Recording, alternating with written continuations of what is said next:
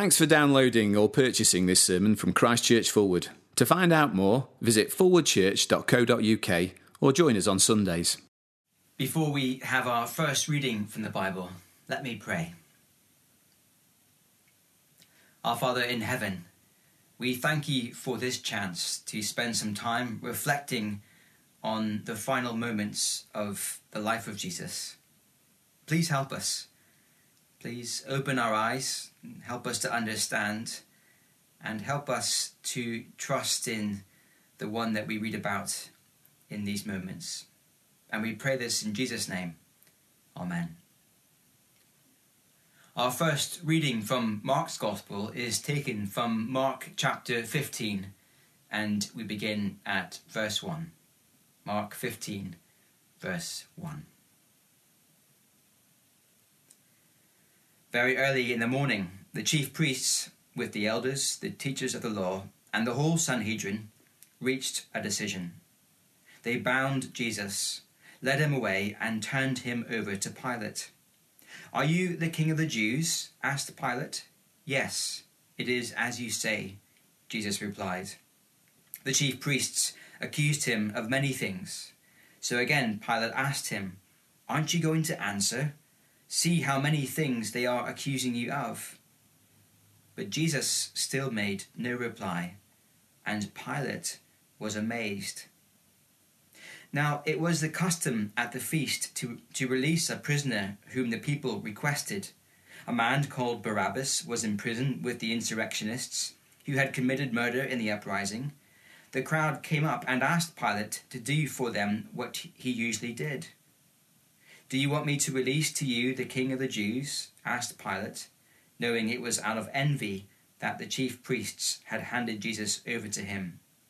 But the chief priests stirred up the crowd to have Pilate release Barabbas instead. "What shall I do then with the one you call the king of the Jews?" Pilate asked. "Crucify him," they shouted. "Why? What crime has he committed?" asked Pilate. But they shouted all the louder, "Crucify him." Wanting to satisfy the crowd, Pilate released Barabbas to them. He had Jesus flogged and handed him over to be crucified.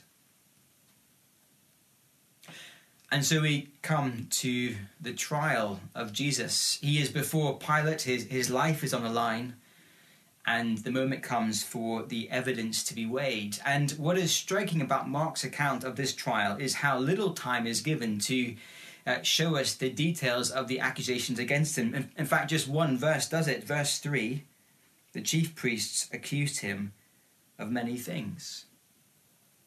Think of a trial today. If someone's life was at stake, you can imagine there would be boxes and boxes of witness statements being wheeled into court. There would be a queue of experts lining up to give their opinions. It would take days and days. But here, as Jesus' life is on trial, there's very little given to us about the nature of the evidence, the accusations, because this trial is not about the evidence. It's about the human hearts of those involved. Mark's focus shifts from the accusations to this side character called Barabbas.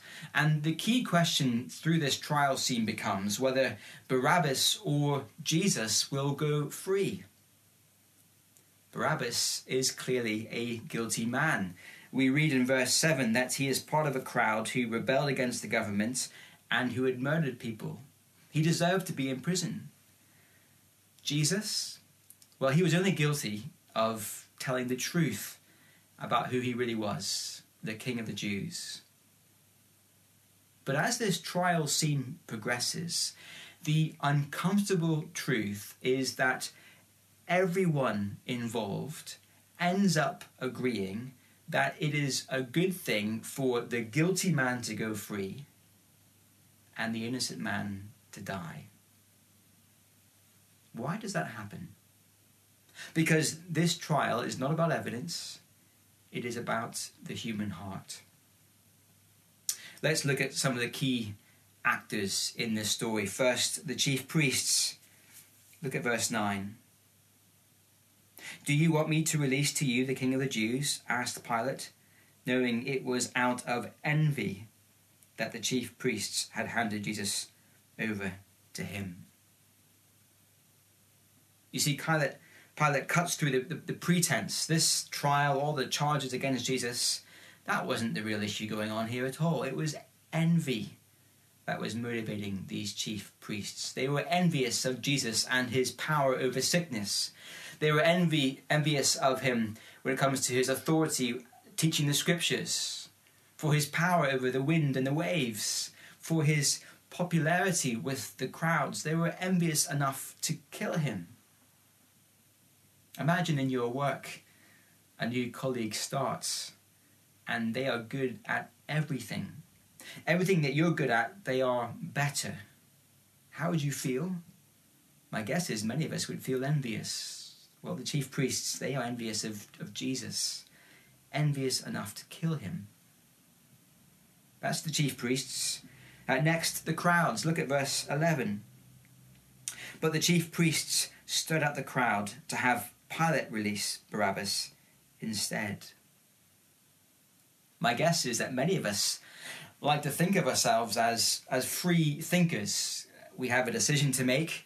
We look at all the evidence, we weigh it up, we come to a rational conclusion, and then we go for it.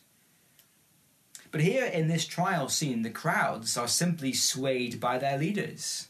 They have no idea if Jesus is guilty of the things he's accused of or not. They don't care. They just go with the flow. And so when Pilate checks with them, "Are you sure?" in verse 14, they simply shout even louder, "Crucify him." These crowds simply go with the flow. They are willing to allow an innocent man to die simply because that's what everyone else seems to want as well. And today, we are far more influenced by what people around us think than we would like to admit. If someone says to us that they think Jesus should be consigned to the dustbin of history, so many of us agree with them just because someone else thinks it, rather than because we've looked at the evidence either way. The chief priests, the crowds, finally Pilate. Look at verse 15. Wanting to satisfy the crowd, Pilate released Barabbas to them. He had Jesus flogged and handed him over to be crucified. Pilate is worried about the opinion polls. He wants to be popular. He's so worried that he's happy to allow a man he thinks probably is innocent to go and die simply to appease the crowds. He wants to fit in.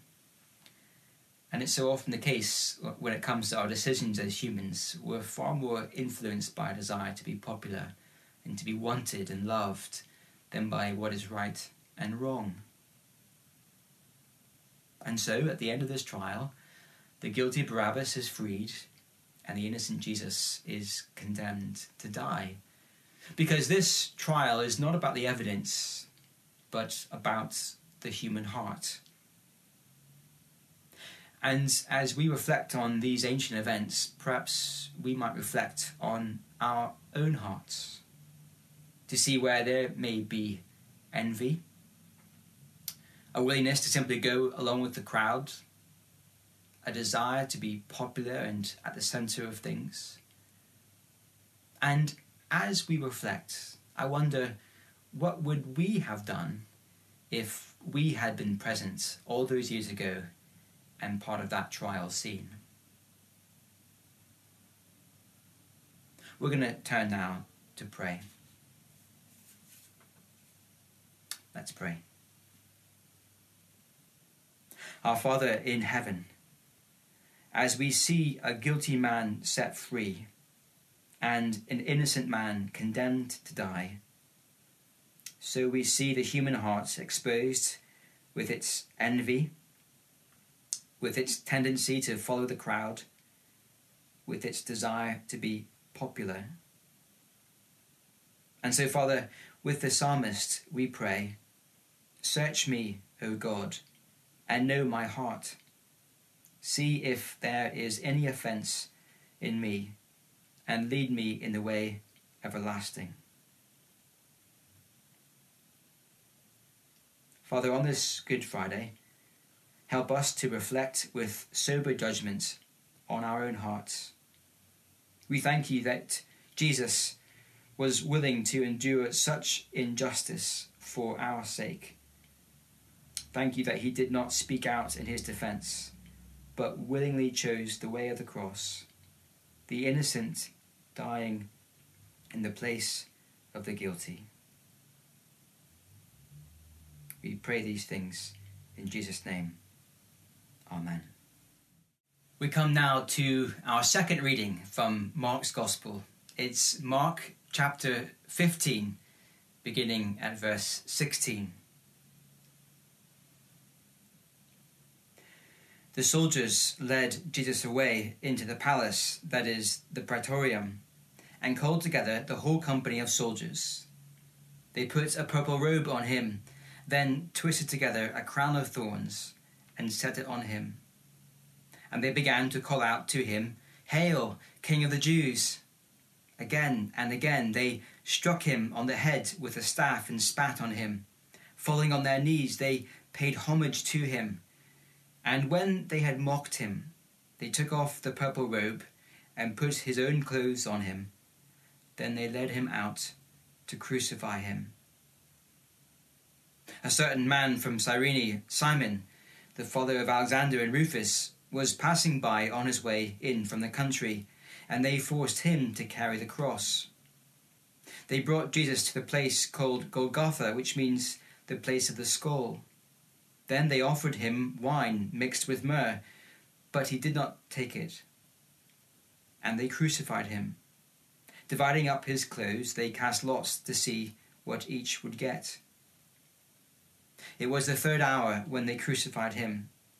The written notice of the charge against him read, "The King of the Jews."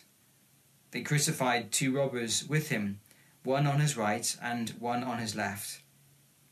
Those who passed by hurled insults at him, shaking their heads and saying, "So, you who are going to destroy the temple and build it in 3 days, come down from the cross and save yourself." In the same way, the chief priests and the teachers of the law mocked him among themselves. "He saved others," they said, "but he cannot save himself. Let this Christ, this King of Israel, come down now from the cross, that we may see and believe." Those crucified with him also heaped insults on him.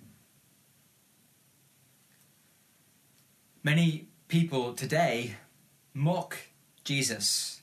They use his name as a swear word. They laugh at his promises. They disregard his offer of eternal life. They roll their eyes at the thought of a mighty king returning one day to put this world to rights. And as we turn to Mark 15, we see that the mocking of Jesus is nothing new. As Mark records the crucifixion of Jesus, what is striking is how little detail he gives about how the crucifixion took place, but instead how much time he gives to the mocking of Jesus. It is painful to read. The mocking is vicious, it is sustained, and it is unified across lots of different people. And yet Mark has a purpose in telling us about the mocking of Jesus. Because as he dies, the mocking of Jesus reveals the mistake. The mocking reveals the mistake about who this man is who is dying on a cross. And many, many people are deeply mistaken. I want to look now at the key characters involved. First, the soldiers. Verse 17. They put a purple robe on him, then twisted together a crown of thorns and set it on him. And they began to call out to him, "Hail, King of the Jews." They continue, they strike him, they spit on him, they bow down in sarcastic homage to this man.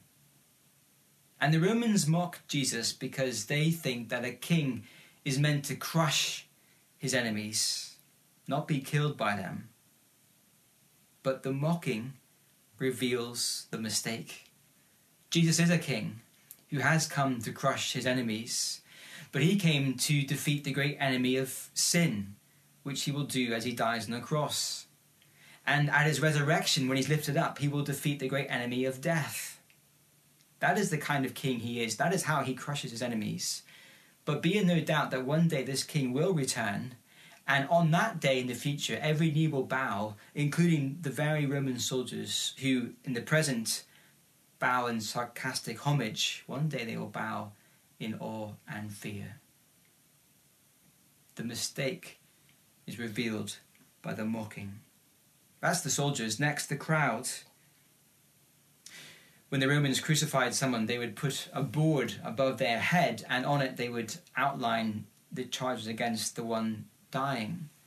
And in the case of Jesus, we read in verse 26 that the board read, "The King of the Jews." You can picture the scene. People walk by and they look up and they see the person and the board, and they make a connection. In this case, the crowds, they mock Jesus, verse 29. Those who passed by hurled insults at him, shaking their heads and saying, "So, you who are going to destroy the temple and build it in 3 days, come down now from the cross and save yourself." The crowds mock Jesus because they think a king should keep his promises, not break them.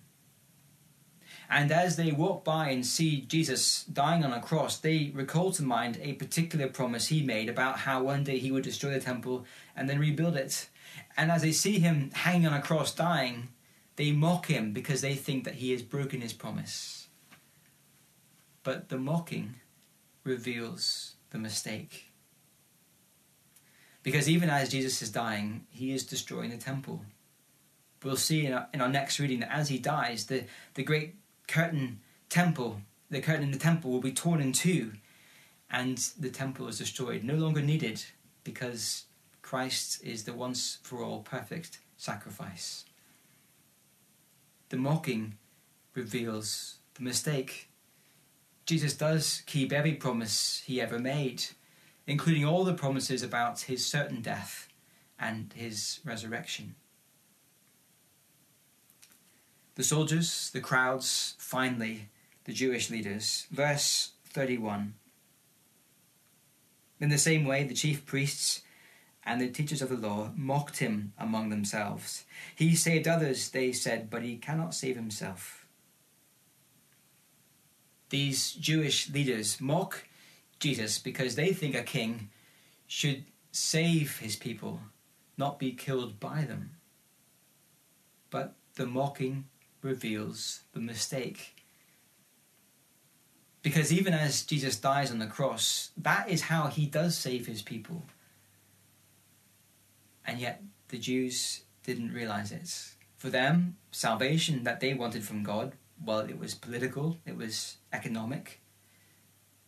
But Jesus is a king who has come to save us from our sins and to bring us eternal life. The mocking reveals the mistake. And today, when people mock Jesus, it reveals their mistake about who he really is. Be in no doubt, he is the true king. But he's not a king who came the first time with a great army to overwhelm his enemies, but rather he came as a servant to die on the cross for his enemies. He is a kind of king who is willing to be mocked and to suffer and to die, that he might give to his people an even greater salvation than political freedom or economic success.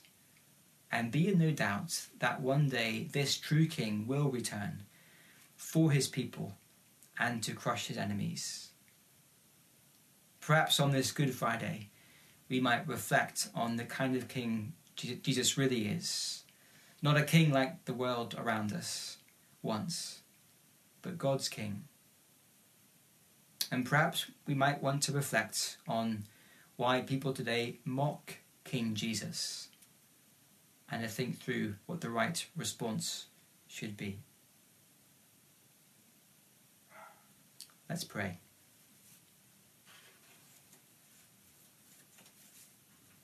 Our Father in heaven, on this Good Friday, we look back and wonder that King Jesus was willing to endure such mocking for us.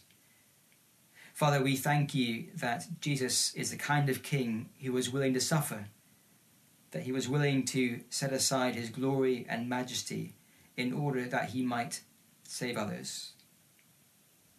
And Father, even as our hearts are full of thankfulness, help us also to look forward to the day when Jesus returns in his full glory and when every knee bows before him. Father, we thank you that on that day all mocking lips will be silenced and only cries of praise and adoration will be heard.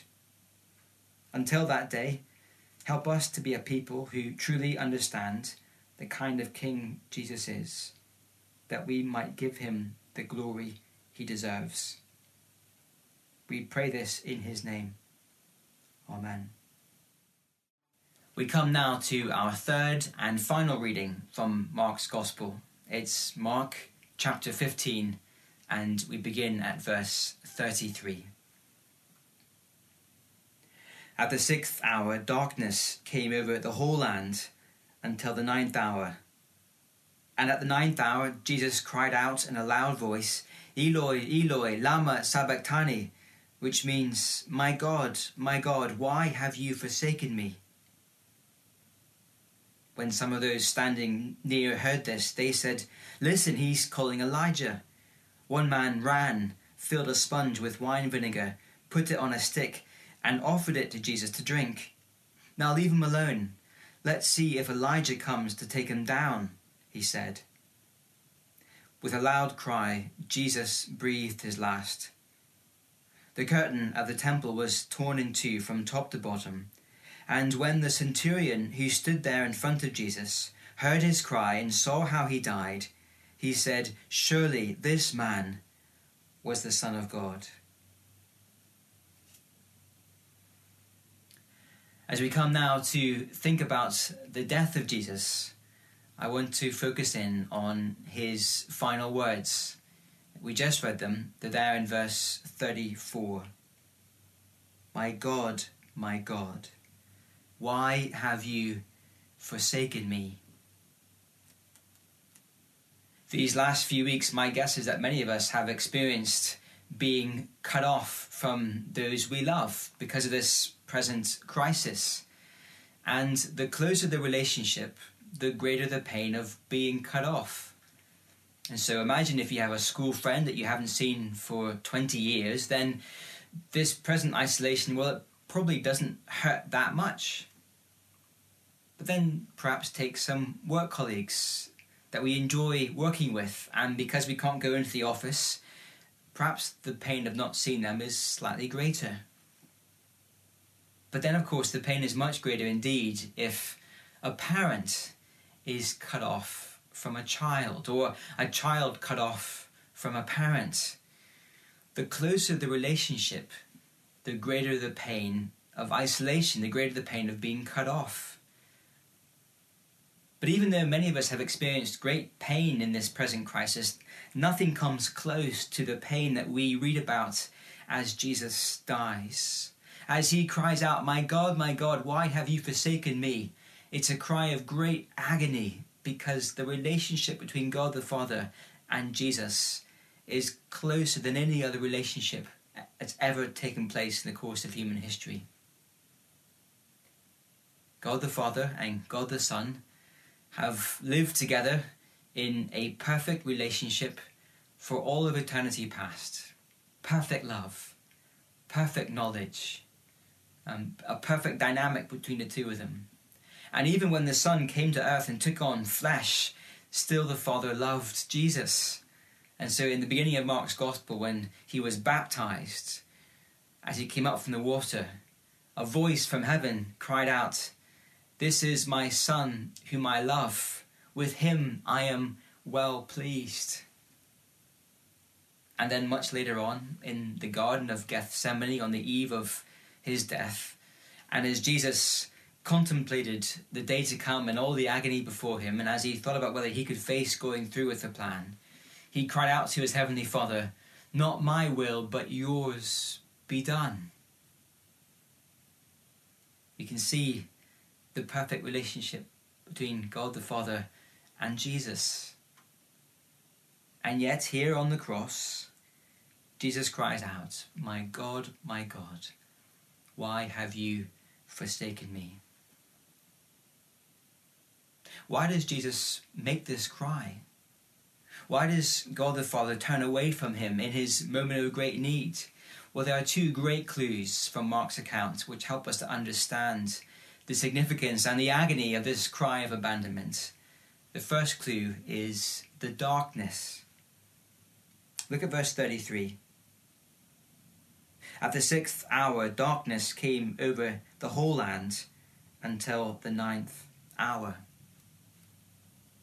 Jews reckoned the time by beginning with sunrise and working forwards, and so the 6th hour, it's 6 hours after sunrise, it's noontime, it's the brightest part of the day, and yet darkness descends. And notice the darkness lasts for 3 hours, far too long to be an eclipse. No, again and again in the Bible, when there is unexplained darkness, it is because God is judging. And when Jesus hangs dying on the cross and darkness descends, it is a sign that judgment is taking place. We know that Jesus was a perfect man, and yet he took onto his shoulders as he died on the cross the sin and guilt of the whole world. And it's for the world's sin and guilt that judgment comes now as Jesus dies. And that is why, on the cross, Jesus cries out a cry of abandonment. As he carries our sin, the Father turns his face away and he judges the one who carries the sin. This cry of agony, this cry of abandonment, it rules out one very popular view of sin. Many people today claim that in his great love, God will simply ignore our sin. Perhaps we're aware that we've done things wrong, but we say, well, God will just take our sin and he'll brush it under the carpet of his love, and he'll just forget about it and ignore it, and all will be well. But if that is the case, why did Jesus have to endure such agony of being abandoned by God the Father and having to experience his judgment? The truth is that our sin will not be ignored by God the Father. He cannot. He's too holy for that. The only way is for Jesus to carry our sin and to experience God's judgment. And so perhaps on this Good Friday, we might want to pause and reflect on the seriousness of our sin. The only way for it to be taken from us was for Jesus to be cut off from God the Father and to experience his judgment. That's our first clue, the darkness. There is a second clue that explains why Jesus cried out, my God, why have you forsaken me?" The second clue is the curtain. Look at verse 38. "The curtain of the temple was torn in two from top to bottom." In the temple in Jerusalem, in between the outer area and the inner area, there was a massive curtain, several stories tall, hanging down, marking off the outer from the inner. In the inner area, God dwelt by his Spirit, but only the high priest once a year could enter through the curtain into the Holy of Holies, and even then only after many animal sacrifices. On the curtain, it was covered with cherubim woven into the fabric, and the cherubim were like massive "do not enter" signs all over the curtain. It's a bit like one of those signs you see at an electricity substation with a person being zapped by a bolt of lightning, and you see the sign and you know that there's danger inside, don't go in. Well, so too with the cherubim. You cannot enter through the curtain into God's presence. But as Jesus cries out, my God, why have you forsaken me?" As he died on the cross, the curtain is torn from top to bottom, not by a human hand from bottom up, but by a divine hand, top to bottom. It's very significant. There is now a way into God's presence, but it's not through the old way of animal sacrifice and via a priest once a year. No, there's a new way into God's presence, and it's through the death of Jesus. We saw just a few minutes ago the promise of Jesus that one day he would destroy the temple and then rebuild it. But here this promise comes to pass.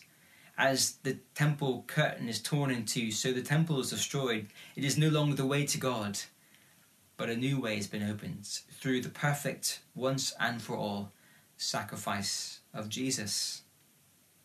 And it's because he was cut off from God the Father.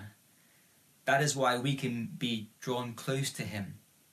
It's because he was abandoned that we need never be abandoned.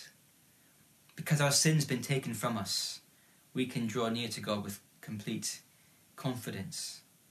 And that is the other clue. That's why Jesus cried out, my God, why have you forsaken me?" In the person of Jesus, God the Father was judging the sins of the world, making a new way back to him. And so on this Good Friday, as we remember the death of Jesus, this is why it's a good day. It's a very sad day, but it's a good day because through the death of Jesus, a new way to God has been opened for anyone who turns and trusts in him. Perhaps on this Good Friday, we might want to reflect with joy, thankfulness, and humility that Jesus was willing to experience such agony, such separation from God the Father, coming under his judgment to create this new way for us to draw near to God. Let's pray.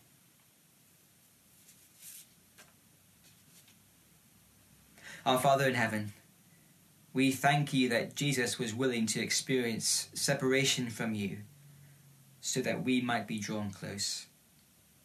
Help us to have a right understanding of the seriousness of our sin that caused Jesus to experience such agony and separation.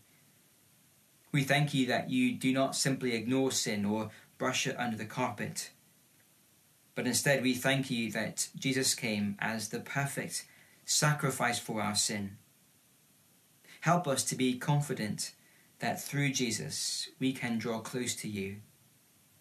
And Father, we pray that even as we experience great uncertainty because of the current crisis, we thank you that we can be confident of your love for us when we see that you gave up your Son for us.